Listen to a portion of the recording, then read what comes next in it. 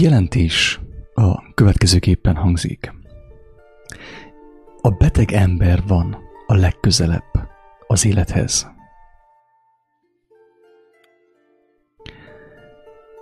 Teljesen biztos vagyok abban, hogy aki türelmesen végighallgatja ezt a gondolatmenetet, meg fogja érteni,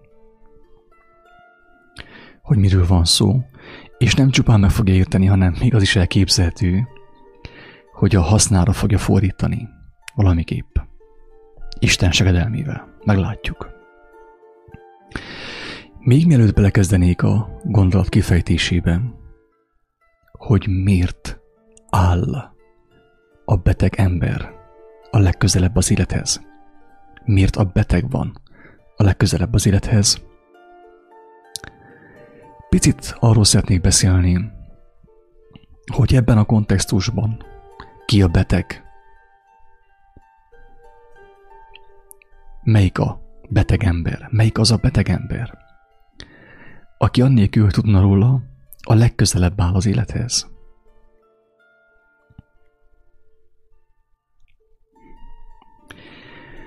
Ebben a videóban, ebben a közvetítésben a beteg embert én nem csupán az influenzásra, vagy a sárgaságos, vagy nem tudom én, milyen más testi hiányossággal rendelkező emberre értem, hanem minden egyes emberre, aki bármiféle hiányossággal rendelkezik, egésztelenséggel rendelkezik. Aki egészségtelen, drága barátaim, az nem egészséges.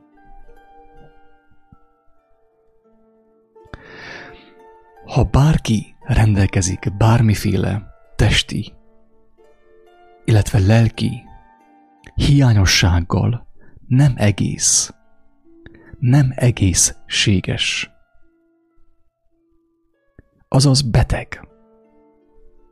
Tehát nem csak az a beteg, akinek látványos fizikai elváltozásai vannak a testén, daganatok vagy különböző testi fájdalmak.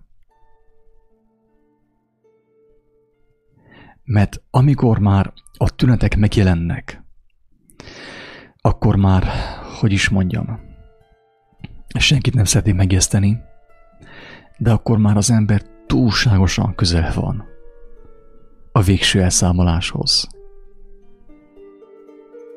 Tehát túlságosan ordít számára a test, mutatja, hogy óriási bajban vagy, haver. Valamit kezdeni kéne. A legszebb, a legideálisabb, a leghasznosabb nyilván az lenne, hogyha már mindenki észrevenni, még mielőtt a testi tünet megjelenne rajta, hogy ő beteg, hogy ő hiányos, hogy ő egésztelen. Tudniillik, minden fizikai elváltozás, betegség a lélek betegségéből, a lélek hiányosságából származik. Mondjam azt, hogy a szellemi hiányosságból, vagy a szellemi elváltozásból, a szellemi betegségből származik. A szellem betegségéből. Amúgy nem ragaszkodom ahhoz, hogy most akkor én most a leghelyesebben fogalmazzak, a legpontosabb fogalmakat használjam, mert ezt, amit most mondok, így sem, úgy sem lehet megérteni szavakkal. Sokkal többre van szüksége ahhoz, hogy valaki ezt megértse a szavaknál. Tehát az, hogy most szellemet használok, vagy pedig lelket, szinte teljesen mindegy. Én csupán próbálom sugallni azt a kedves embertársaim számára, hogy a betegség az nem testi szinten indul. Erről már többször volt szó korábban is. Hogy a betegség nem testi szinten indul. És az, amit kiírnak a tornatermekbe, meg a sportcsarnokokba, hogy mens sana in corpore sano, az hazugság. Megtévesztés. Hogy épp testben épp lélek. Pontosan fordítva van. Erről sokszor beszéltünk már. És aki ezt az elemi dolgot nem érti meg, az nem tudja megérteni, te miről beszélek, és azt sem tudja megérteni, mitől beteg. És hogyha az ember nem érti meg azt, hogy mitől beteg, nincs ahogy meggyógyuljon. Maximum a tüneteket elsimítja ideig, óráig. Utána szépen felveszi a fakabátot, és menjen lefeküdni.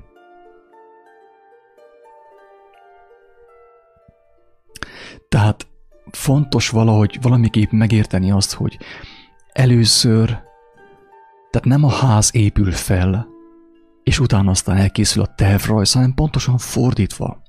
Először az embernek a fejében megjelenik az elképzelés, a tervrajz, és utána épül fel a ház. Na most, ha a tervrajz nem jó, nem tökéletes, óriási az esély arra, hogy a ház előbb-utóbb összeomlik.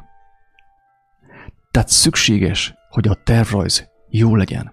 Minél jobb a tervrajz, a ház tervrajza, a házról alkotott elképzelés, minél inkább megfelel a jelenlegi fizika törvényeinek, a természet törvényeinek, annál tovább fog állni a ház. Ezt, ha valaki nem érti meg, nincs, ahogy megértse, amit most mondani fogok. Tényleg azt kell mondjam, hogy imádkozom az Úristenhez, hogy hát ha segítene egy néhány embernek megérteni, hogy először a tervrajz van, először a háznak az elképzelése van, jelenik meg az ember fejében, és utána felépül a ház. Hogyha van stex hozzá, meg van, mit tudom én, cement, meg minden, amire szükség van. Tehát nem az van, hogy épp testben épp lélek, hanem pontosan fordítva, egy épp egészséges léleknek a teste is épp, mert először a tervrajz van. Mi van először? Az ige. Ez itt mondja az evangélium, hogy először volt az ige. Először volt az elképzelés. És az testé lett. Testé lett, testé vált. Megtestesült, testet öltött. A fizikai világban megvalósult. Először volt az ige. Először volt az életnek az elképzelése. Istennek támad egy ötlete, mondjuk azt. Elképzelte az életet. És utána az megvalósult. Fizikai síkon testet öltött, megvalósult. Na most, hogyha az elképzelés, az életnek az elképzelés, az életnek a tervrajza egészséges a te fejedben, a te szívedben, a te lelkedben, az elmédben, akkor nagy valószínűséggel maga a test is egészséges lesz. Mert maga az ige, az elképzelés, a logosz, ugye? Úgy mondják görögül, hogy logosz. Az egészséges a te lényedben, a te lelkedben. Ekképp a test is. A testnek nincs más választása, mint az, hogy követi a lélek szintjén megjelent egészséget. Viszont, hogyha a lélek szinten lévő ige, tervrajz meg van rontva, a léleknek a tervrajza, rosszul mondtam, az élet tervrajza, ami a lelkünkben van, meg van rontva, be van szennyezve. A Biblia úgy hívja ezt, hogy tisztátalan lélek. Benned, bennem, mindannyiunkban tisztátalan lélek lakozik. Persze ezt lehet tagadni, mint ahogy szoktuk, mint ahogy már megtanultuk ezektől a guruktól, hogy nincsen bűn, és így tovább, de mindenki a saját vesztére tagadja ezt. Ezt kell valahogy megérteni, felfogjuk, hogy én a saját vesztemre tagadom azt, hogy bűnös vagyok. Úgymond tisztátalan lelkű vagyok. Mert aki tagadja azt, hogy neki vannak bűnei, meg hazugságai, saját magával szembe, embertársaival szembe, vannak hiányosságai, hogyan tudna meggyógyulni most őszintén? Elemi, megint muszáj kimondjam, középcsoportos logika. És ez a nagy megtévesztés a világban, hogy tagadtatják az emberrel a bűn létezését, a tisztátalanság létezését. De aki nem látja be, hogy ő hol tisztátalan, hol vannak benne az ő lelkében a hamis kódok, a hamis programok, a hamis viselkedési minták. Aki ezt nem látja meg, hogyan tudna meggyógyulni? Egy darabig kenegeti magát különböző ilyen aloe verás kenőcsökkel, Ezt megteheti. És egy darabig úgy felstimmolja magát, lenkei vitaminokkal, meg különböző ilyen bio, öko, zöld szerekkel. Ideig, óráig való ez, drága embertársak. Utána meg a valóság, a rothadás a felszínre kerül. A rothadás honnét? Bentről, a lélekből. A szívből. Mondjuk azt. Ezek mind szavak, mind hülye, buta szavak. Egyik sem tökéletes. Egyik sem fejezik az igazságot, a valóságot. De hát, ha valaki mégis megérti a lényeget, hogy az embernek a lényegének a legmélyén van a probléma, a gyökérben van a probléma. És erre a gyökére mondjuk azt, hogy az a szív, az embernek a szelleme, vagy a lelke, vagy tudom is én, hogyan fogalmazzuk. Nem ez a lényeg, hogyan fogalmazzuk. Az ember lényegének a legmélyén van a probléma. Ezt mondja az írás. Erre mondja az írás, hogy bűnös. Ugye, bűnös lélek, tisztátalan lélek. Tehát, hogy igazából minden ember beteg. De akkor, hogyha minden ember beteg, akkor mégis kinek szól az a videó? Mégsem mindenkinek. Mégsem mindenkinek szól az a videó. Hiába, hogy beteg mindenki, mégsem szól ez a videó mindenkinek. Mégsem tudja megérteni ezt a videót mindenki. Annak ellenére, hogy mindenki beteg. 1.000.000%, hogy mindenki beteg, aki ezt hallja. Te is beteg vagy, csak nem tudsz róla. És minél inkább tagadod, annál fokozottabb tempóban rothadsz. Öregedsz, betegedsz, gyengülsz, és mész szépen ki a temetőbe. Tehát teljes meggyőződésem, hogy mindenki beteg. Engemet beleértve, hangsúlyozom, nehogy valaki azt higgye, hogy én mindenkit lenézek. Nem. Sajnos sorstársak vagyunk. Én is benne vagyok nyakig a slamasztikában. Ugyanúgy, mint te, sajnos. Talán annyi a különbség, hogy én Isten segedelmével megláthattam ezt. Isten irgalmas, segített nekem meglátni azt, hogy bajban vagyok. Ennyi, talán a különbség. Lehet, hogy neked éppen most segít meglátni, hogy bármilyen szépen mosolyogsz a Facebook profilképeden, óriási bajban vagy. És ez a baj tovább így terjeszkedik, mint a rák, így szépen. A rák a legszebb betegség egyébként. Az a legszebb betegség. A ráknál pontosabban semmi nem fejezi ki az emberiség jelenlegi állapotát. A rák megmutatja, hogy hogyan, miképp vagyunk mi betegek, elszakadva a tökéletességtől, avagy Istentől. Hogyha mindenki beteg, akkor miért van az, hogy ez a videó nem szól mindenkinek, és csak egy maximum 200 ember, hogyha meg fogja majd nézni a Facebookon? Azért, drága barátaim. Mert a legtöbb beteg ember nem tudja, nincs tudomása arról, hogy beteg. Sőt, azt gondolják, hogy ki ez az őrült, ki ez a hülye gyerek. Miket beszél itt össze-vissza? Legtöbb ember ezt gondolja. Nem tud mást gondolni. Olyan mélyen van a megtévesztésben, hogy nem tud más gondolni.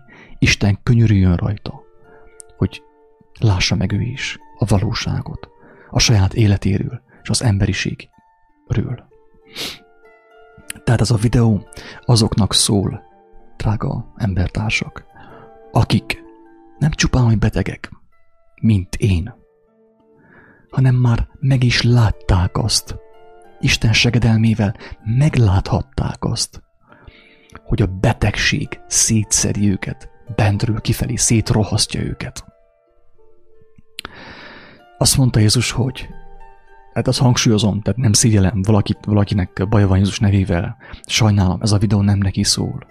Elnézést kérek tőle. Nekem egyetlen mesterem van, nincs vallásom. Tőle kapom az inspirációt az evangéliumból, és lélek által. Az én mesterem tényleg a feltámadt Krisztus Jézus. Ő azt mondta, hogy boldogok a lelki szegények. Boldogok a lelki szegények. Ezt úgy is fordítják bizonyos helyeken, hogy boldogok azok, akik éhezik Istent, akik tudják, hogy szükségük van Istenre. Akiknek szükségük van Istennek a jelenlétére, azok a boldogok. A lelki szegények. Hát de várjunk csak, akkor most Jézus miről beszél? Hát van olyan személy, van olyan ember itt a Földön, aki nem lelki szegény, aki nem beteg. Nincs. Teljesen biztos, hogy nincs. Akkor mégis miért nevezi meg azt, hogy boldogok a lelki szegények? Kik a lelki szegények? Hát, hogyha mindenki lelki szegény, akkor miért beszél ő erről? Miért nem mondja azt, hogy boldog mindenki, mert mindenki lelki szegény? Miért nem ezt mondta? Azért, mert ő tudta, hogy nem mindenki tudja magáról, hogy lelki szegény. Mint ahogy a kedves hallgatók közül sem tudja mindenki, hogy lelki szegény. Hogy az ő szellemében, az ő lényének a legmélyén vannak olyan hiányosságok, amelyek lassan, de biztosan, lépésről lépésre elrothasztják az egész életét. Tönkreteszik őt. Tehát Jézus tudta, hogy nem mindenki tudja magáról, hogy lelki szegény. Érthető? És ő azokhoz szólt, akik már tudják magukról, hogy lelki szegények. Ő hozzuk szólt. Nem azokhoz, akik azt mondják, azt hiszik még magukról, hogy egészségesek, és hogy milyen oké minden, mert van egy rakás pénzük, mennek évente, nyaranta, több alkalommal is vakációzni, és még jobban bevakulnak, nem hozzuk szól Jézus, hanem azokhoz szólt, azokat tanította, akik már tudták magukról, hogy lelki szegények, hogy az ő lelkükben óriási hiányosságok vannak, és szükségük van az igazi lélekre. Úgy mondják az írásban, hogy a szent lélek. Szükségük van arra a szent lélekre, hogy az megtöltse őket, hogy az megelevenítse őket. Ezekhez beszélt Jézus. Én is ezekhez a személyekhez beszélek. Hogyha ezt hallod, érezd magadat megtisztelve, mert azt jelenti, hogy talán közel állsz Isten országához, az igazsághoz, hogy megértsd azt. A beteg ember van a legközelebb az élethez. Tehát az ember van a legközelebb az élethez, aki már tudja magáról, hogy beteg, és nem tagadja, nem él tagadásban, nem sminkeli magát, nem polírozza ott a felszínt. Mert tudja, hogy bent tehát bent tönkre van menve, hogy bent kell megoldani a problémákat.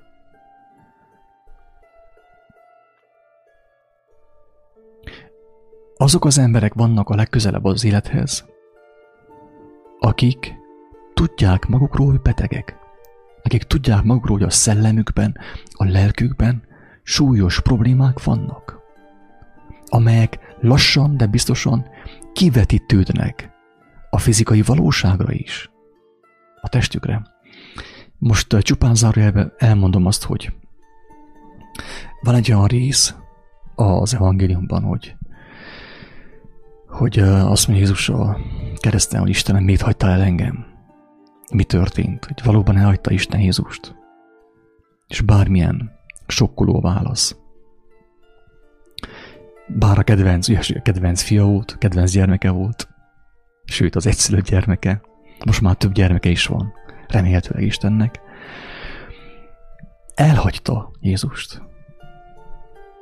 Úgymond elfordította a tekintetét Jézusról. A menny magára hagyta Jézust. Miért hagyta magára az Úristen Jézust? Azért, mert Jézus nem tudott volna meghalni különben. Nem tudott volna meghalni. Érthető? Hogyha a menny nem fordítja el a tekintetét Jézusról, ő nem tudott volna meghalni. Mert az ő lelkében, az ő szellemében, az ő lényegében nem találtatott semmiféle életellenes kód, program, hazugság, bűn, akiben nincsen semmi bűn, nem tud meghalni. Meg sem tudna öregedni jóformán. Hogyan? Hogy öregedjen meg valaki? Akinek az ige, akiben az ige tökéletes, hiánytalan, egészséges, hogyan tudna bárki is meghalni? Akiben az ige tökéletes, nincsen megrontva, akiben a lélek nem tisztátalan, mint bennem és benned, hanem teljesen tökéletes, tiszta, mint a patyolat. Az olyan ember nem tud meghalni. Nincs ahogy. Nincs ahogy abba a szituációba kerüljön, hogy meghaljon, hogy megbetegedjen, hogy megöregedjen. Nem tudna meghalni. Aki ismeri az írást, az tudja, hogy az Úristen az embert nem 60 évre teremtette a földre. Az Édenbe, hanem örökre. Tehát az élet örök. Az embernek az élete is örök. Az örökké valóságra lett tervezve.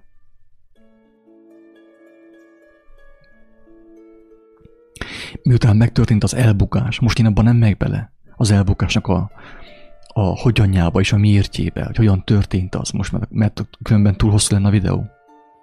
Már többször volt róla szó korábbi videókban, hogy hogyan történt az elbukás, hogy az Ádám és Éva meséjének mi a lényege. Mert aki ezt nem érti meg, az tényleg egy ilyen babonás elképzelésben van, tehát nincs, hogy megértse a lényeget. Annak van egy nagyon fontos értelme, üzenete, mondani valója, amit tényleg csak úgy lehet megérteni, hogyha az ember megszabadul minden vallásos elképzeléstől, dogmától, megszabadul a szervezetektől, attól, hogy folyton neki valaki megmagyarázza. Csak az értheti meg a Teremtés könyvét is, aki teljes lényével Istenhez fordul. Elfordul a hagyományoktól, a különböző vallásoktól. Az összes, tehát ide ezt már többször mondtam, hogy beleírtam az összes keresztény, hindu, mindenféle vallást, mindenféle szervezetet, hogy az ember ezt meg tudja cselekedni, hogy elfordul mindentől. Nem azért, hogy azt csinál, nem akar, hanem azért, hogy megismerje az igazságot. Akkor megérti azt is, hogy a Teremtés könyvében mi történt, hogy hogyan bukott el az ember, az emberiség. Megérti, hogy mi az üzenete Ádám és Évának. De amíg folyton valaki nekem megmondja, hogy hogyan kell imádkozni, meg hogy hogyan kell gondolni és értelmezni, amikor folyton egy papbácsi, egy lelkész, egy guru, egy mester, egy professzor megmondja nekem, hogy hogyan kell érteni, nincs ahogy megértsem a lényeget. Nincs ahogy megértsem azt. Lehetetlen. Mert az azt jelenti, hogy engemet Istentől, a tökéletességtől még mindig elválaszt valaki. Vagy a feleségem, vagy a férjem, vagy a gyermekem, vagy a professzor, vagy a papbácsi, vagy a pápa, vagy Böjte atya, vagy Villás Béla. Teljesen mindegy, hogy ki. Teljesen mindegy, hogy ki ékelődik be, vagy mi ékelődik be az én fejem, az én lényem és Isten közé. Mert én el vagyok tőle választva. Tényleg, mint kiáltó szó, ezt úgy igazából üvöltve kéne mondanom, hogy Jézus azért jött a földre, hogy mindenki személyes, élő szövetségbe kerüljön az élő lélekkel, a szent lélekkel. Hogy mindenki vele járjon, hogy ember embert ne kelljen tanítson. Ezért jött Jézus, és ezt pisilte szembe, köpte szembe a kereszténység, és a vallásos világ. Ez történt körülbelül. Ez egy hatalmas zárójel volt. De lehet, hogy valakit arra inspirál, hogy tényleg hagyjon csapot, papot, mindent, és forduljon teljes lényével, mint ahogy az írás mondja, teljes lényével, teljes elmével, teljes szívével, teljes lelkével, teljes erejével forduljon Istenhez, az ő kijelentéséhez, Krisztushoz, és akkor meg fogja érteni az életnek a lényegét, az, hogy hol bukott az emberiség, és hogyan lehet megszabadulni ettől a bukástól, annak a következményétől, a betegségtől és a haláltól.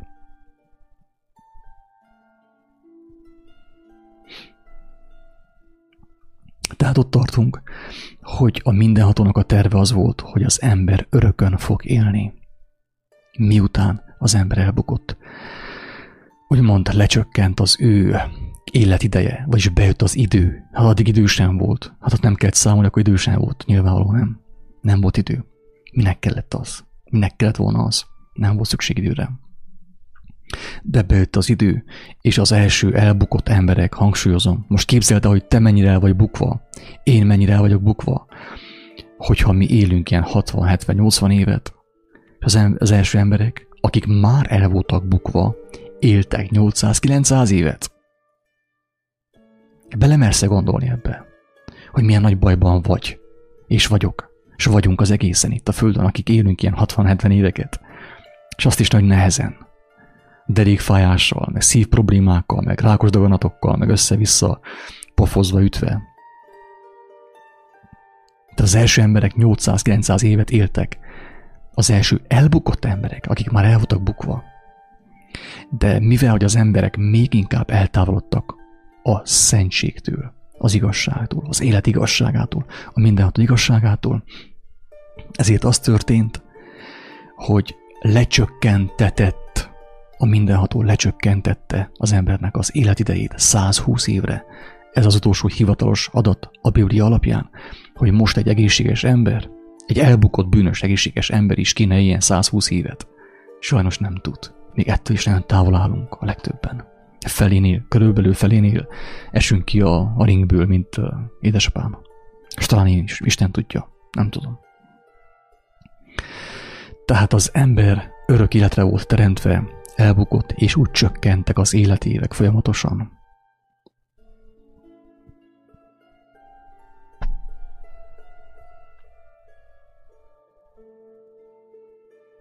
Igen, tehát ezt arra mondtam, arra hoztam fel, hogy Jézus, ő nem tudott volna meghalni.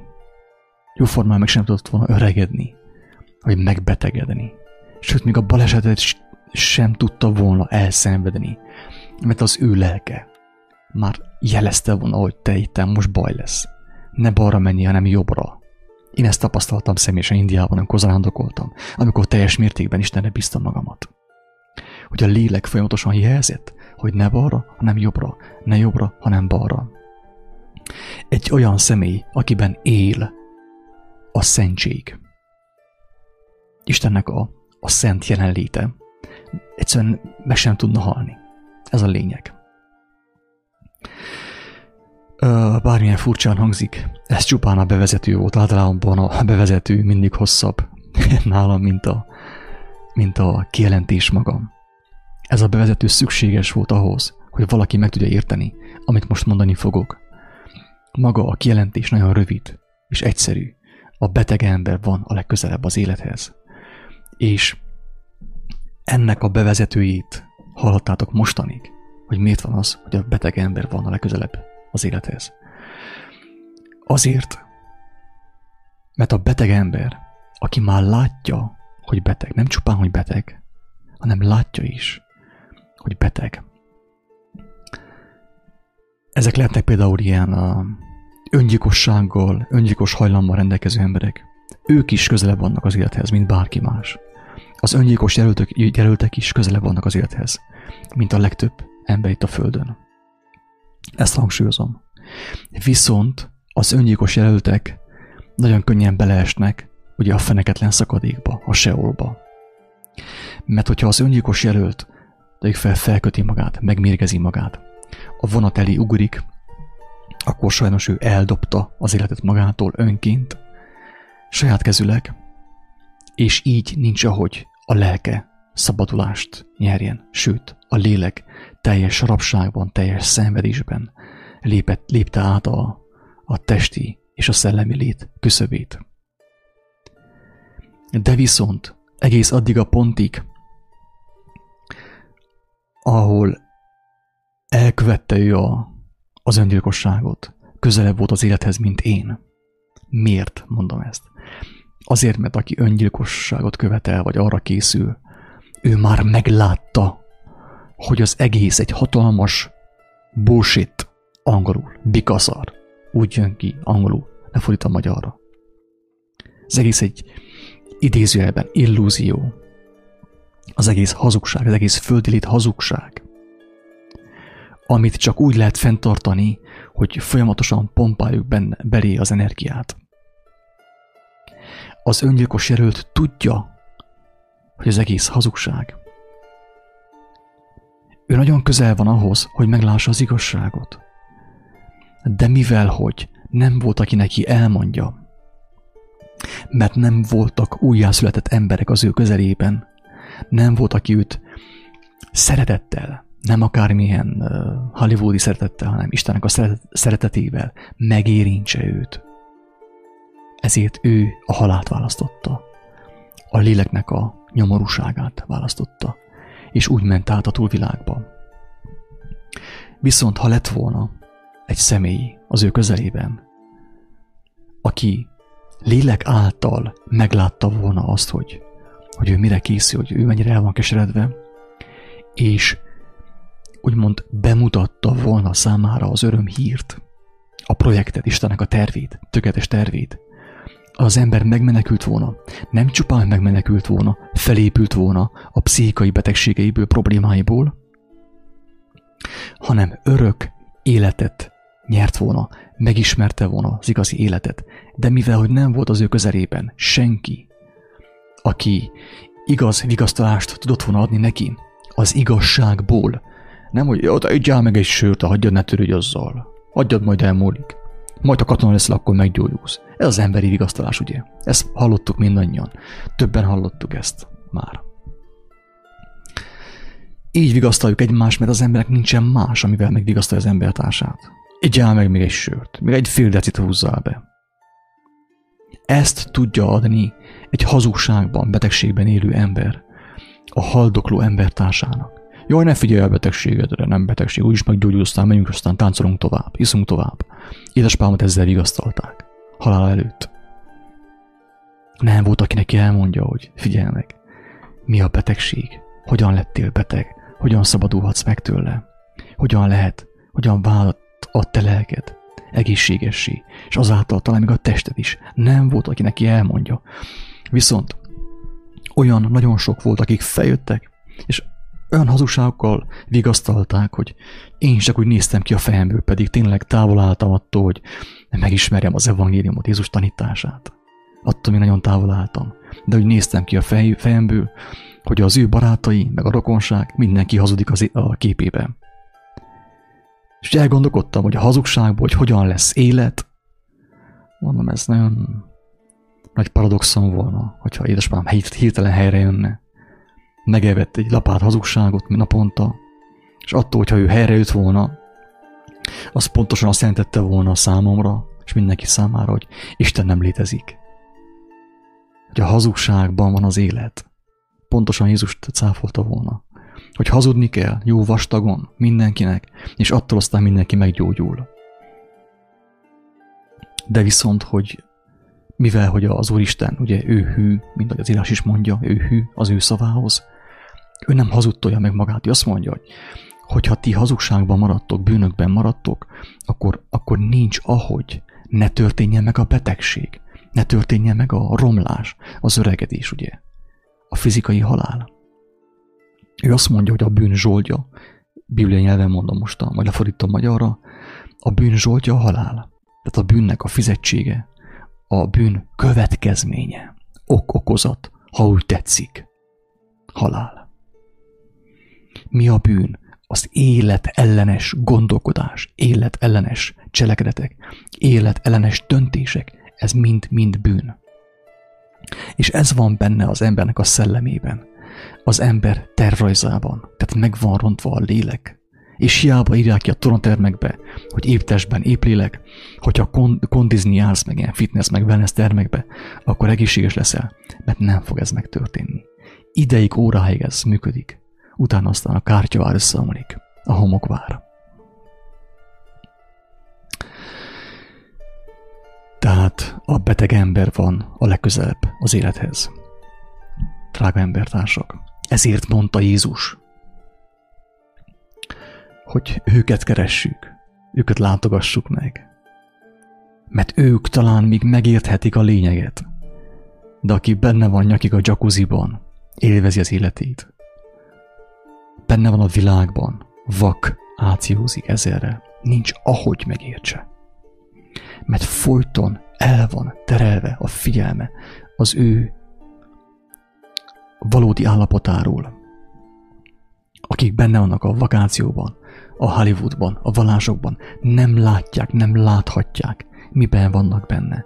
Mert a figyelmük szét van szedve Facebookkal, a médiával, YouTube-bal, a különböző lehetőségekkel, a fesztigyálokkal, fesztigyál, ugye? Nincs ahogy meglássa a lényeget. És ezért mondta Jézus, hogy Az özvegyekhez menjetek, akik gyászolnak. A gyermekekhez, ők is megértik. A betegekhez, ők is megértik. Akik szenvednek, azok is megértik. Boldogok, azok, akik sírnak, mert ők megvigasztaltatnak. Igaz vigasztalást nyernek.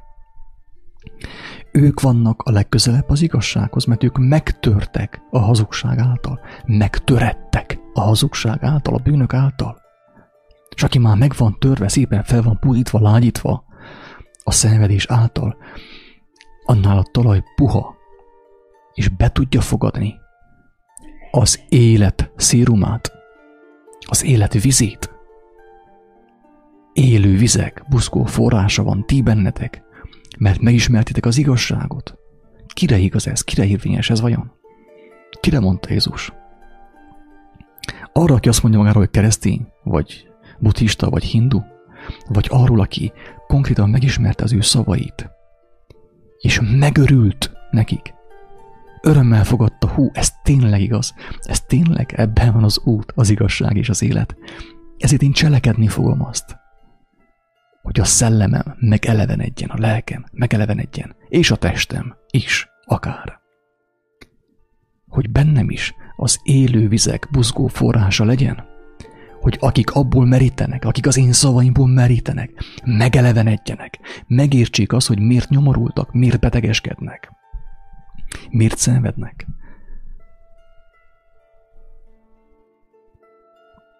A beteg ember van a legközelebb az élethez. Bármilyen furcsán hangzik. A látszat mindig csal, szinte mindig csal. Drága barátaim, a látszat, a képmutatás, a Facebookos képmutatás mindig csal. Eddig is csalt, most is csal. Adja az Úristen, hogy már ne sokáig csaljon meg téged. Itt hallottad az igazságnak egy részét. Nem azt mondom az igazságot, az igazság sokkal többről szól. De elmondtam a lényeget, hogy ha ezt hallod, kapaszkodjál meg benne. Ne görgessél tovább lefelé, a pokol felé a Facebookon. Mert neked annyi, ha hallod te az életnek a hívó szavát, és nem kapaszkodsz belé, hanem még továbbra is tovább görgetsz, akkor ezzel azt jelented ki magadról, hogy te menthetetlen vagy. Hogy téged nem érdekel az élet. Te még mindig hiszel abban, amit megosztanak az embertársaid, a barátaid a Facebookon. És menthetetlen vagy. Félreértés ne essék. Nincs nekem vallásom, nem is lesz. Ha Isten megsegít. Senkit nem hívok magamhoz hozzá. Isten ments. Én nem tudok senkinek gondját viselni. Nem tudom senkinek a gondját viselni. Én a gondviselőnek az élő valóságára próbálom felhívni a figyelmet, hogy aki ezt hallja, megmeneküljön, hogy hozzáforduljon az ő kijelentéséhez, Krisztushoz, az ő szavához. Vizsgálja meg gyermeki alázattal, szerítséggel, igazságéséggel, és megmenekül. Teljesen biztos. Nem én mondom ezt, csak tolmácsolom.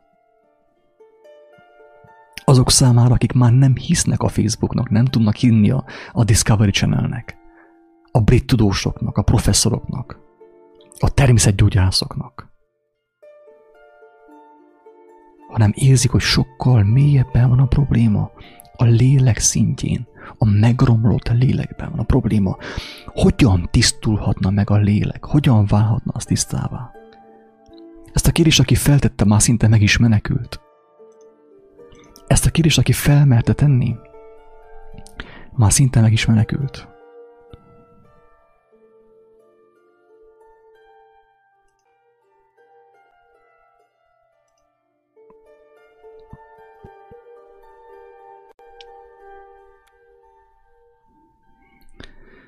Aki valamelyest megismertem a Isten kijelentéseit, Isten Jézus Krisztusban tett kijelentéseit, az ő szavaiban, Jézus beszédében tett kijelentéseit.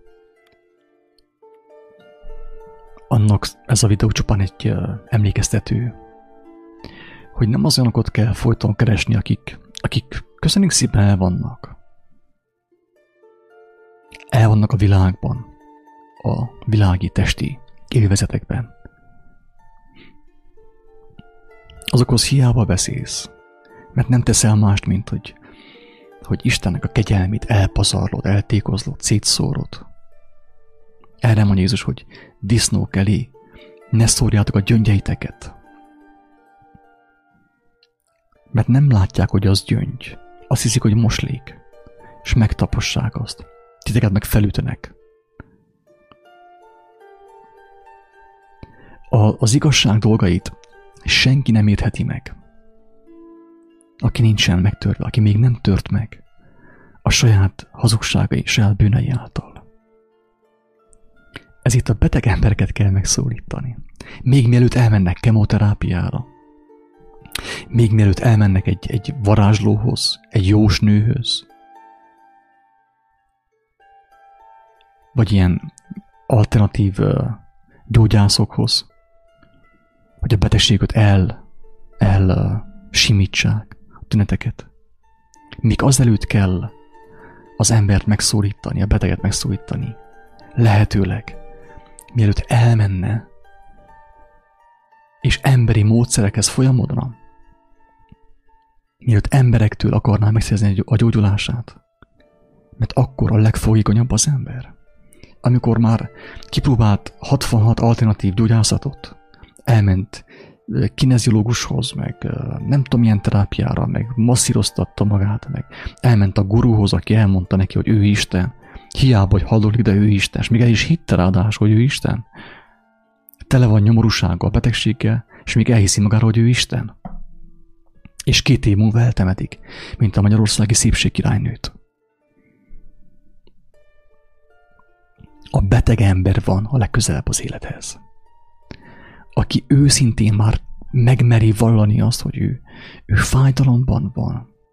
Neki békétlenség van a szívében, a lelkében.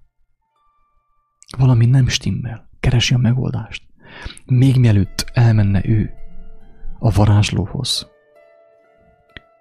a különböző gyógyászokhoz, a keleti, meg a nyugati, meg a természet ellenes gyógyászokhoz. Azelőtt, hogyha ő meghallaná tőled, vagy tőlem, vagy bárkitől meghallaná azt, hogyha a lélek meggyógyul a lélek által, Isten jelenlét által, akkor ő is egészségessé válik. Mert óriási erő, hát maga a lélek, Istennek a lelkében, hangsúlyozom, nem a mi tisztátalan lelkünkben, az ő lelkében, óriási, az maga az élet. Azt mondta Jézus, hogy én vagyok az út, az igazság és az élet. A vérfolyásos asszony hozzáért hátulról, mert arra gondolt, hogy ha csak megérinthetné az ő ruháját, meggyógyulna. Abban a helyben megfordult a mester. Azt mondta, hogy ki ért hozzám, ki érintette meg a ruhám szegélyét. Azt mondták az apostolok, hogy hát de mester, itt hatalmas tömeg vesz körül téged. Bárki lehetett az. Szerintem nem. Valaki hittel ért hozzám. Valaki tudta, hogy meg fog gyógyulni, ha hozzám ér. Mert éreztem, hogy isteni erő megy át rajtam, áramlik ki belőlem. Na, aki ezzel az erővel nem találkozott, mert nem volt kíváncsi az igazságra, nem volt kíváncsi, hogy mit mondott Jézus, aki ezzel az erővel nem találkozott, meggyógyulhat ugyan ideig, óráig, 1-2 évre a teste, de a lelke ugyanúgy menjen tovább a lejtőn lefelé, a feneketlen szakadék irányába. Minden kedves hallgatónak és embertársamnak, aki ezt hallotta, igaz gyógyulást kívánok. Az igazság lelke által, ama lélek által, amely Jézus meghót testét feltámasztotta. Isten áldja mindenkit. Sziasztok!